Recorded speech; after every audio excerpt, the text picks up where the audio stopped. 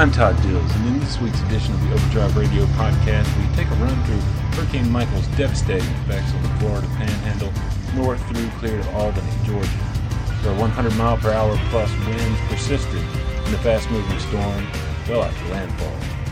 With all the devastation, for some owner-operators, new opportunities arise, as regular listeners and readers of Overdrive well know.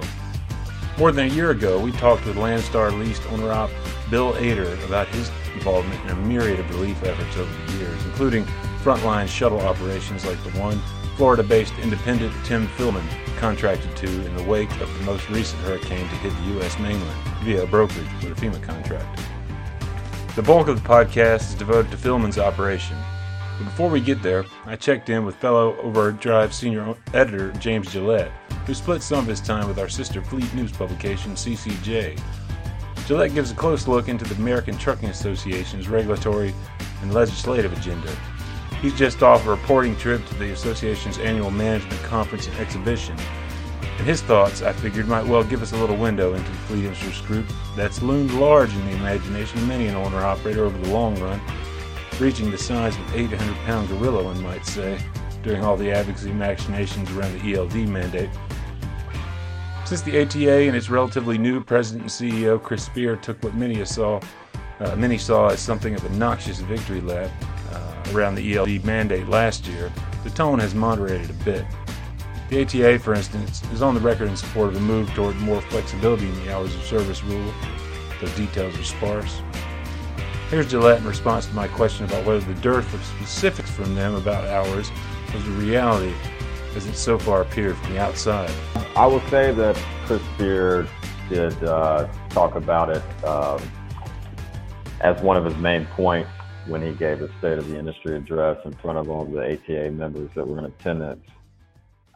He did not mention any specifics as far as what ATA would be advocating for, and nor did ATA in their comments that were filed, only that they support hours of service flexibility, not necessarily how to get there. But Spear did outline it as something that they intend to continue to push for, in the coming months and years. And, he, like a lot of others, he sort of applauded, or I think as he put it, commended Administrator Martinez for sort of wanting to hear the industry out on the issue and try to take action on it.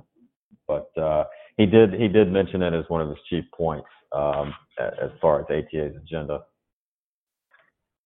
Interesting how they're not really going into the specifics, right? Like there's so many owner operators out there have very specific ideas about things that could be done.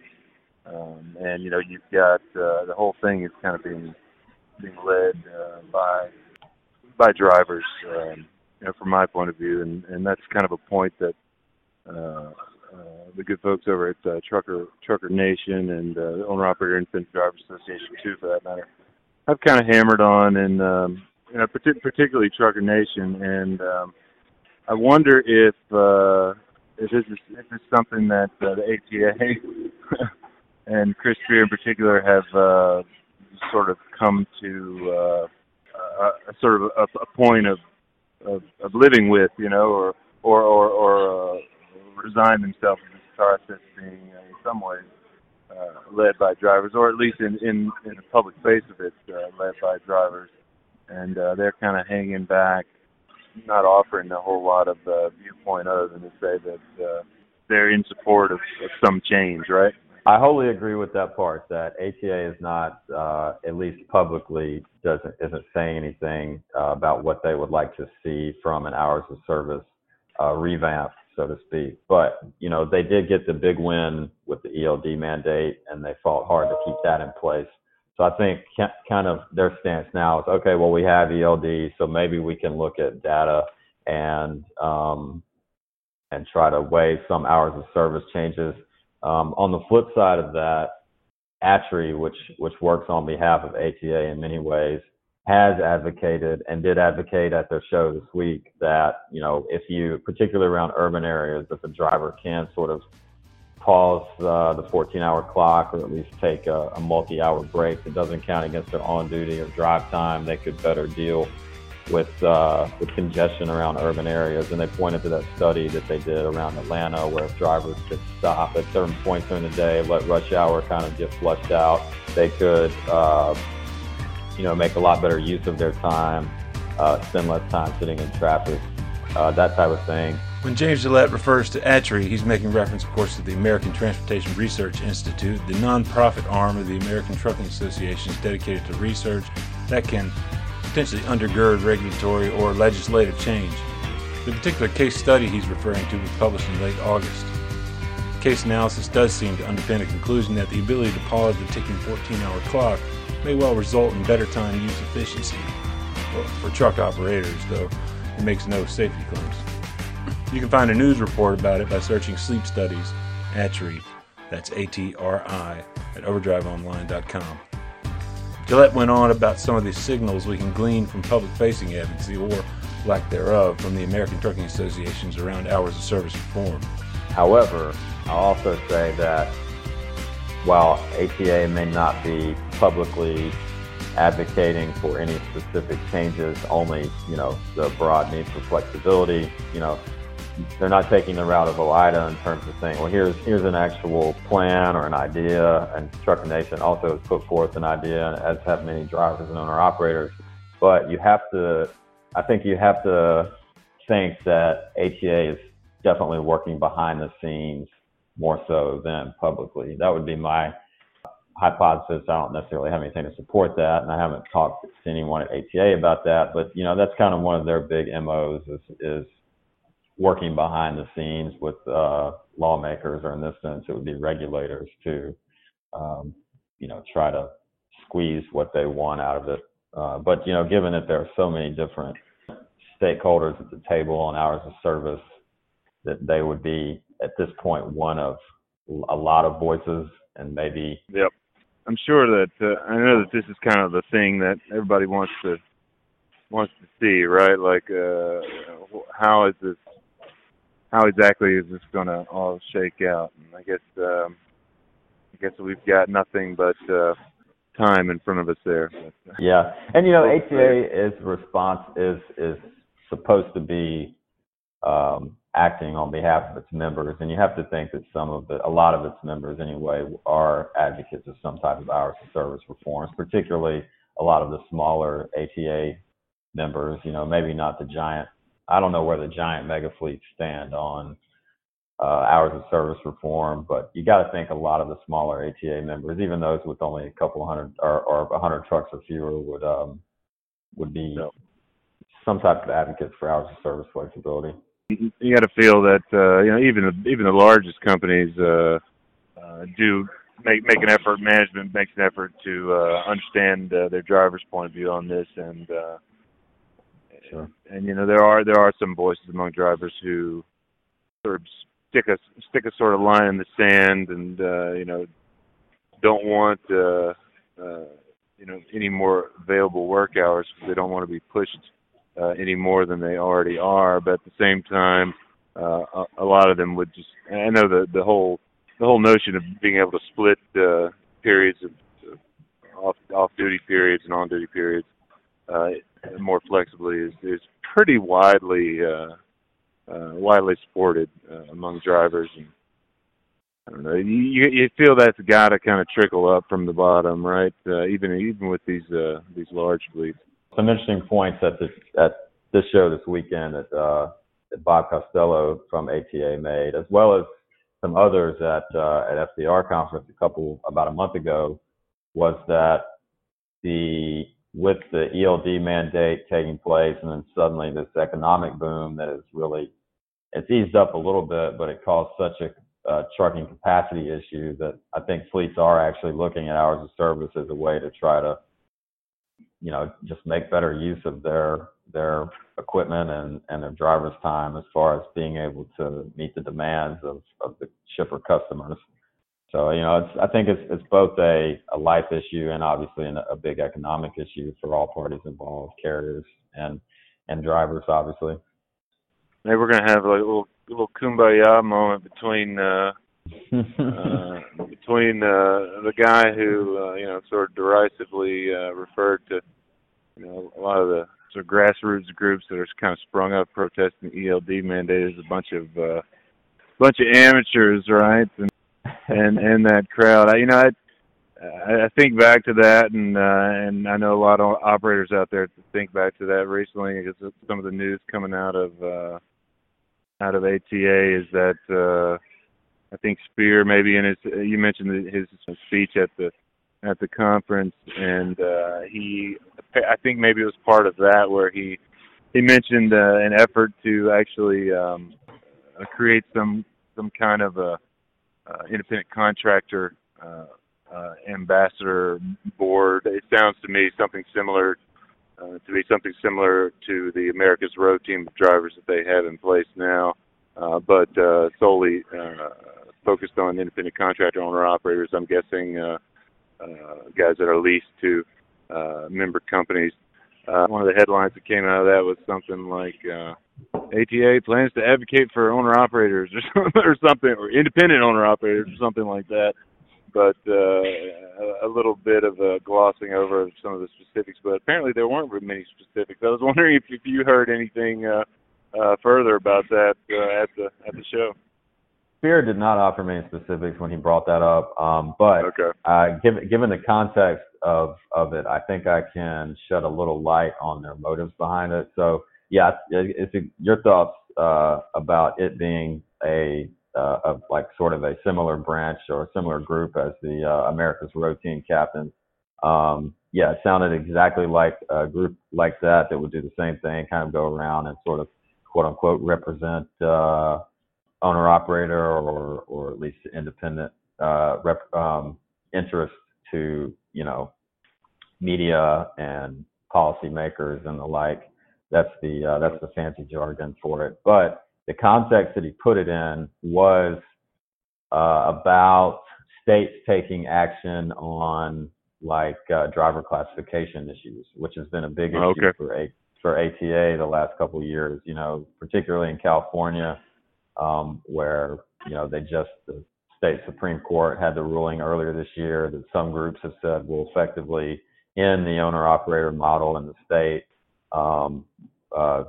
because of the way that carriers are supposed to treat them as employees now, and it sort of undermines the whole idea behind using owner-operators to in addition to company drivers. And so that's I think was ATA's sort of the genesis behind this was the driver classification issue, more so than an advocacy for owner-operator interests at large, if that makes sense.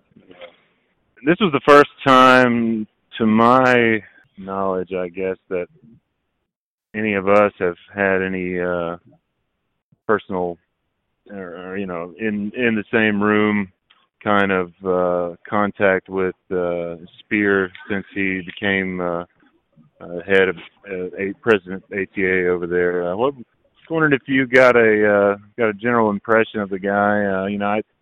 We can only glean so much from reports out there. How does he compare to what you know about prior heads of that group there? When they brought Spear on as their president and CEO, the group sort of was pivoting at least slightly to a more aggressive lobbying stance. And I think they even put out information when they hired him about that we're gonna fight harder for our agenda items, so to speak, in Washington now. And Chris Spear was a professional lobbyist. I don't think he had many ties to the trucking industry at all. And he is a different type of guy than Bill Graves was the few times I got to see him speak. He was very amicable and measured in his rhetoric, right? Yeah, very measured guy. Just wanted to really make people more of an industry advocate. And obviously ATA has always been a lobbyist, but he was very much sort of making putting a lot behind the image side of ATA. And I never saw him be aggressive or anything like that. But Spear, when he gave a State of the Industry speech the other day, was very much took a very aggressive tone on what they want to accomplish at ATA in terms of the regulatory and legislative items that they're looking at. And you'd almost have to listen and watch the speech to get a feel for what I'm talking about. But he very much so was put on his boxing gloves kind of. And at the same time, Gillette noted he didn't hear a lot in the agenda Spear laid out that a lot of owner-operators and small fleets would categorically object to. From the hours of service flexibility push we talked about earlier to infrastructure funding based on fuel tax, and a push against truck-only tolls, which OOIDA is making as well. Where it gets a little more thorny is in ATA's push toward allowances for under 21 interstate commercial drivers and the state and federal conflicts between wage and hour and employment law. The latter conflicts, of course, often talked about in drivers' circles with the Denham Amendment shorthand, or as the owner-operator classification issue, are particularly complex. James has a blog post that outlines both on overdriveonline.com today. Those issues seem to surround the ATA's idea to develop the independent contractor group, particularly the classification issue in California.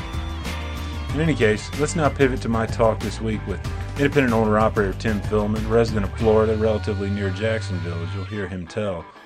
When Hurricane Michael made landfall 2 weeks ago, Philman was on his way through his home state along the Panhandle with a load, and, well, he's got quite a story to tell about the following 2 weeks and more. He's been working relief supplies shuttles out of a FEMA staging area in Marianna, Florida. Here's Philman. Sitting down here in Marianna at the moment. And now, is Marianna a place where you've been doing a lot of delivery or pickup? Or Yeah. I've been working pretty good for the last 16 days. I've started Monday, following the storm hit. Okay. And been pretty busy. And So, how? Marianna is north of Panama City, about 70 miles. Okay. Kind of a central location. We've been running all the Florida relief efforts out of here, pretty much. And that's kind of where FEMA staging area, basically. Yeah, it's up here in the industrial park near the airport, and it's housed all kinds of people. The cleanup crews, the tree crews, are starting to migrate up here as well. They got they're in a different location than what we are. Now, you're an independent owner-operator, and you work with brokers typically. Are you coming to this operation via a brokerage contract with FEMA, or? That's right. Yeah, FEMA's got, on this particular move, I think they got 4 brokerages set up doing various, missions. I'm involved with it's been turned into the state operation at this time. And where you're hauling? It sounds like you're hauling to a variety of locations down along the coast and inland too, correct? Yeah, I haven't been into Fort St. Joe or Mexico Beach. I've been primarily going into the Panama City area and the surrounding up here in the Marianna areas, and we'll take supplies out, or we have been taking supplies out to these pod units. They're point of deliveries, and then whoever, they come in, they open up at every morning at 7 o'clock, and then the local community comes in and gets whatever supplies they need to sustain, life. And, that's what we did, hard and heavy. It started about 72 hours, I guess, after the storm had hit, because they gotta allow the search and rescue to do their thing, and then and of course there's a lot of debris damage because this was a wind event. So, you know, Sure. it was different than say Irma last year because there's so many downed trees. I mean, the town of Bristol, Florida, was totally cut off. You could not Really? get in or out of Bristol. They had to cut it out. Simply because of the trees over the roads. Yeah. Yeah, and the local first responders, they wasn't equipped for what happened there, you know, and so they had to wait for the guard to come in and, you know, make a lane, basically. And that was the story all over, because this area of the country is, you know, it's country folk, and little towns spread all around, and you know, so even where my family's from, up in Georgia, Southwest Georgia, that's the case. A little town up there, Coffee, Georgia, they had it roped off. You couldn't even get into it. Yeah, I'm seeing. You mentioned to me Donaldsonville, where I think you said your grandparents' farm was up there, and Yeah, I'm just looking at a map here, and it's not very far from where you are right now. no, about 35 miles.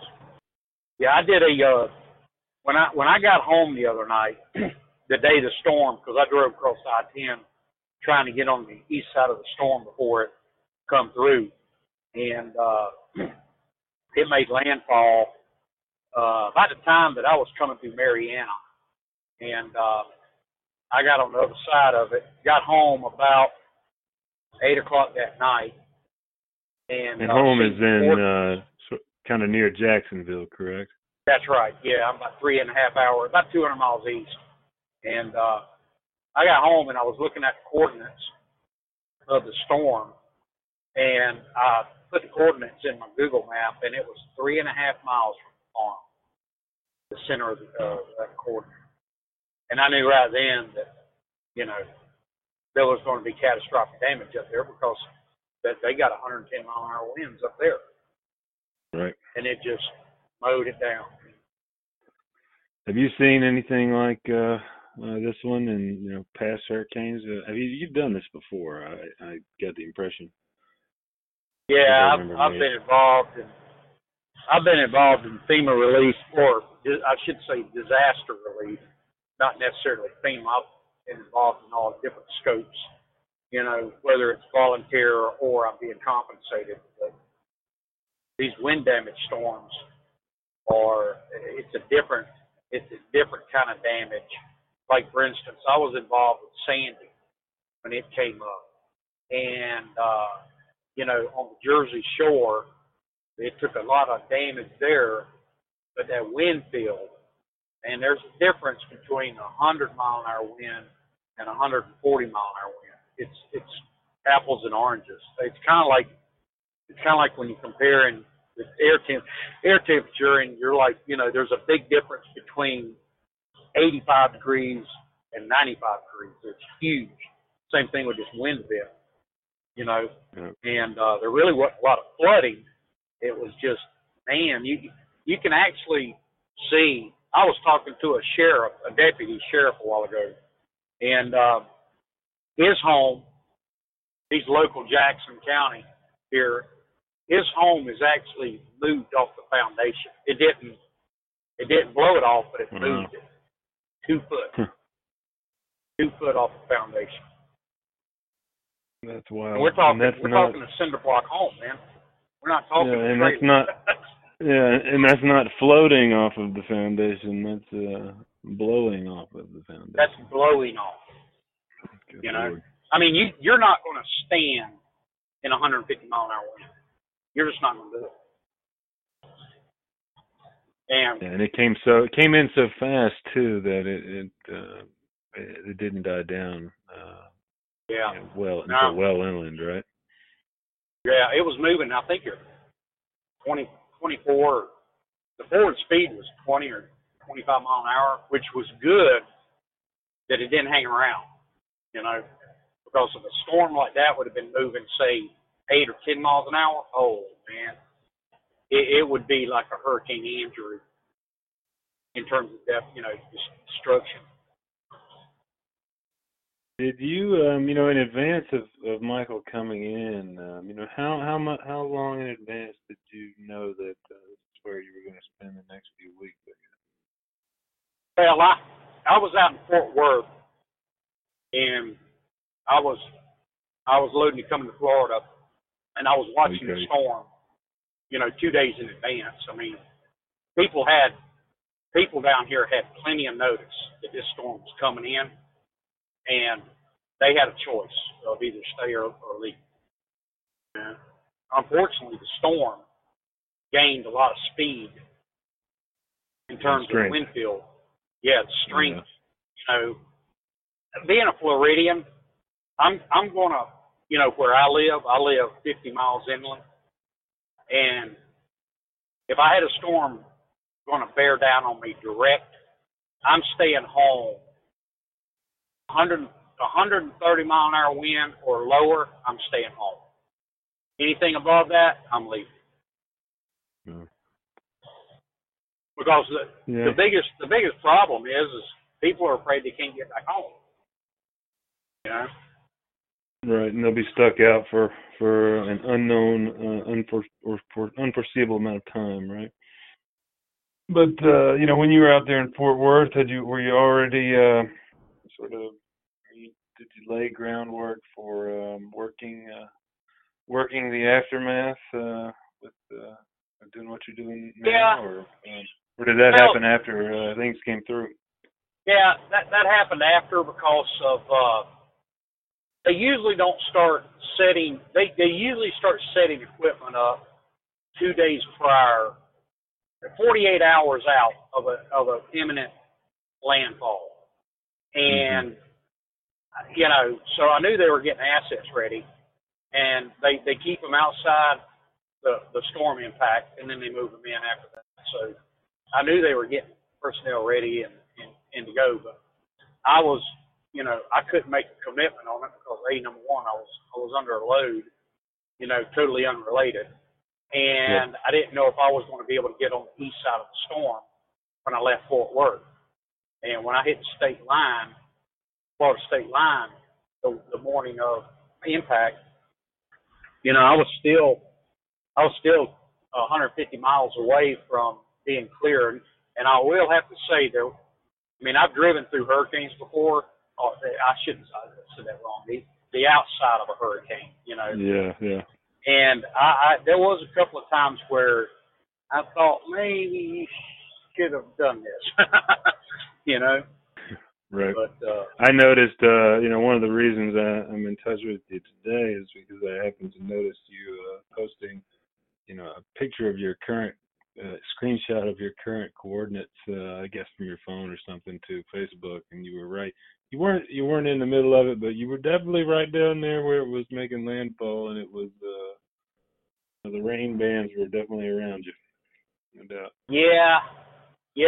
At that point in time, the traffic on Interstate 10 was pretty much just the FHP, the Highway Patrol that had been dispatched. They were out and about, and they were out. And I'll give a handout to state of Florida, man. And they were out, and they were out full force, And there was a family out on I-10, and what he was doing out there with his family, I have no idea, because he was in a Toyota Prius, and the wind had blown him off into the median, and they had rescued him, and I saw that one. But, it was, there was some wind gust, and it was a pretty bad thunderstorm at that point compared to what I've seen now. Somebody from Minnesota might have seen it differently. Were you still under the load at that point, or had you already delivered on the other side? Yeah, I had a load of steel on my trailer on my flatbed. I got it delivered the next day in Orlando, and I pulled in, and them guys are like, "What are you doing here?" And I'm like, "Got this load coming in." They said, "Man, they called us and told us you weren't going to be here till Monday." I said, "I drove through yesterday," and they're like, "What?" Yeah, I'm here. You made it. My wife wasn't too thrilled, though. She wasn't really happy with it. Don't ever do that again.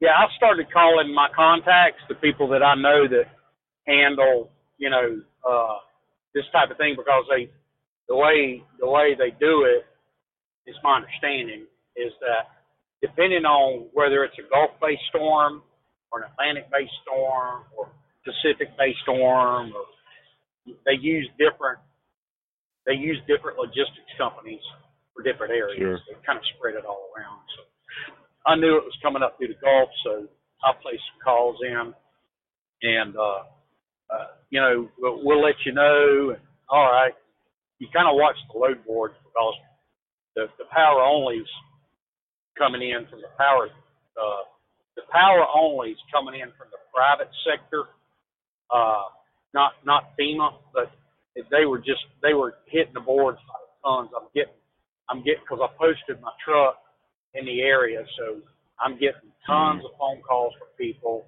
I need this, and because they were relocating assets from Hurricane Florence and all of this. But I couldn't do anything, because I had to drive up to the farm, our family farm, right, and see what kind of damage we sustained up there. And then I was fortunate enough to where, because usually if you don't get in on it the first 48 hours, you miss the window, because they've already secured all the trucks they need.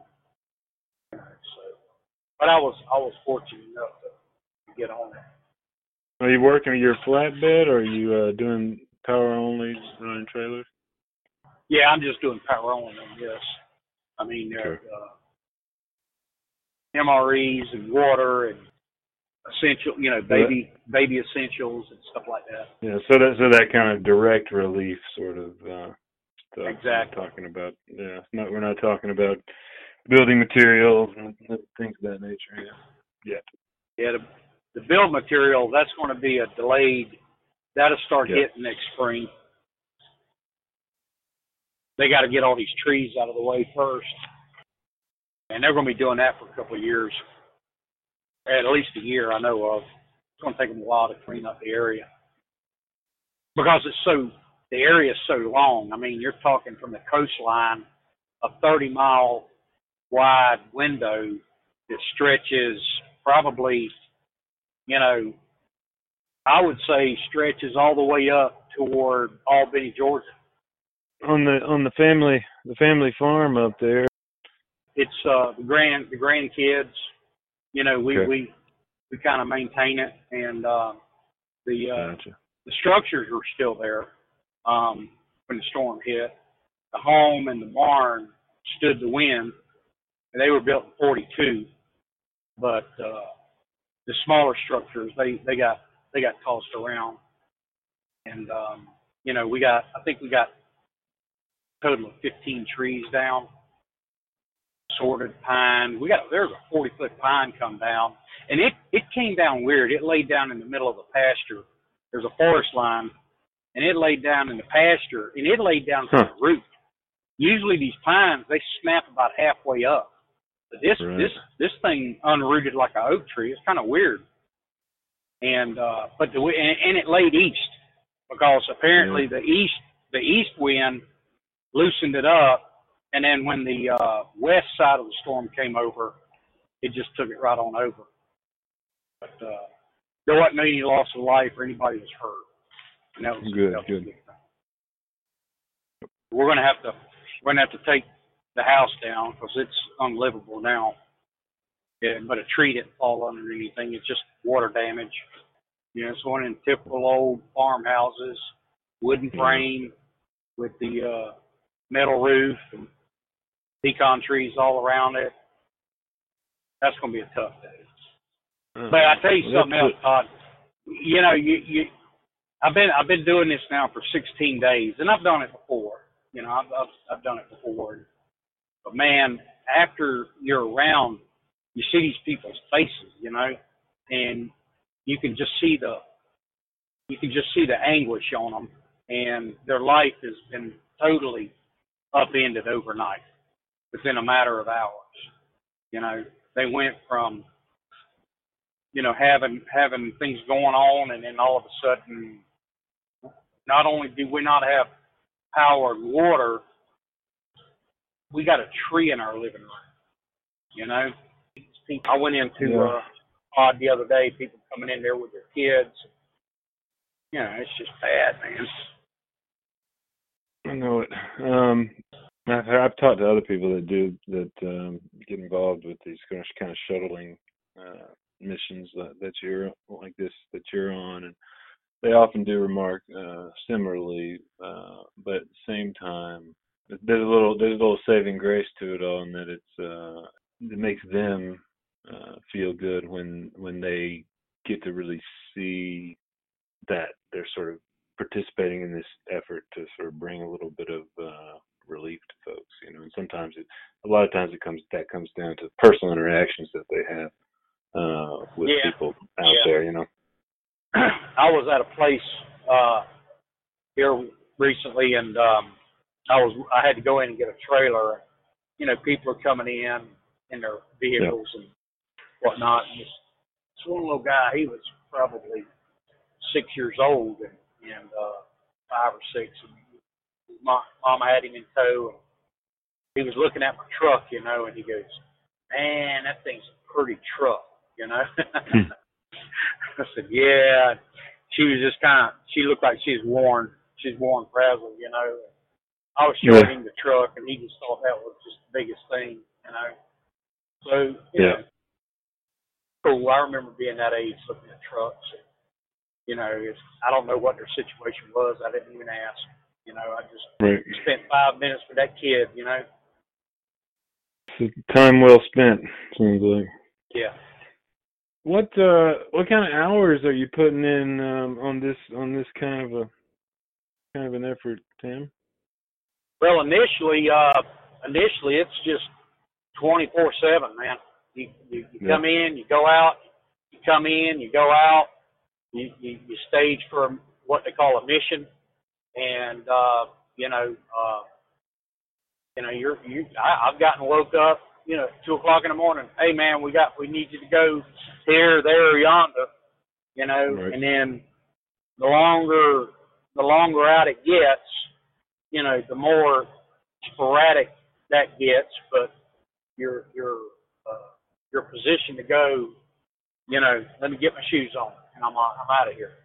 You know, it's not like we're hung up over at a truck stop somewhere and they call us on the phone. No, we're sitting in a staged area ready to go. You know, and you know, once that initial relief is over with, then they, you know, the point of delivery places, they start calling in and, you know, okay, we're starting, you know, we got power. The first signal is when power is restored. Once power is restored, then people have access to the basic essentials, which is number one, water. You know, and that's the biggest thing, is they get water. You know, and it's done in stages. They have to get the metropolitan areas, the cities. They got to get them restored first, and then they start from there, and they start radiusing out into the suburbs, and then they go out into the rural from there. And I think at this point, I would say that power has been restored in the whole region. I would say it's got to be close to 90% now, if not higher. Did you work any of the hurricanes that hit Florida last year? No, I didn't, because Irma come right across the top of my home.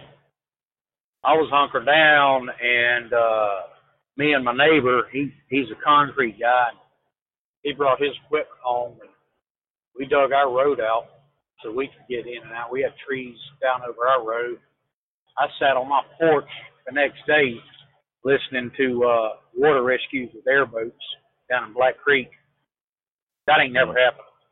Downtown Middleburg, which is an unincorporated town that I live in, it had 3 foot of water in downtown, and that ain't never happened in 100 years. So there's still blue tarps on the roof where I live, and that wasn't even a bad wind event like this one. That was a flood event.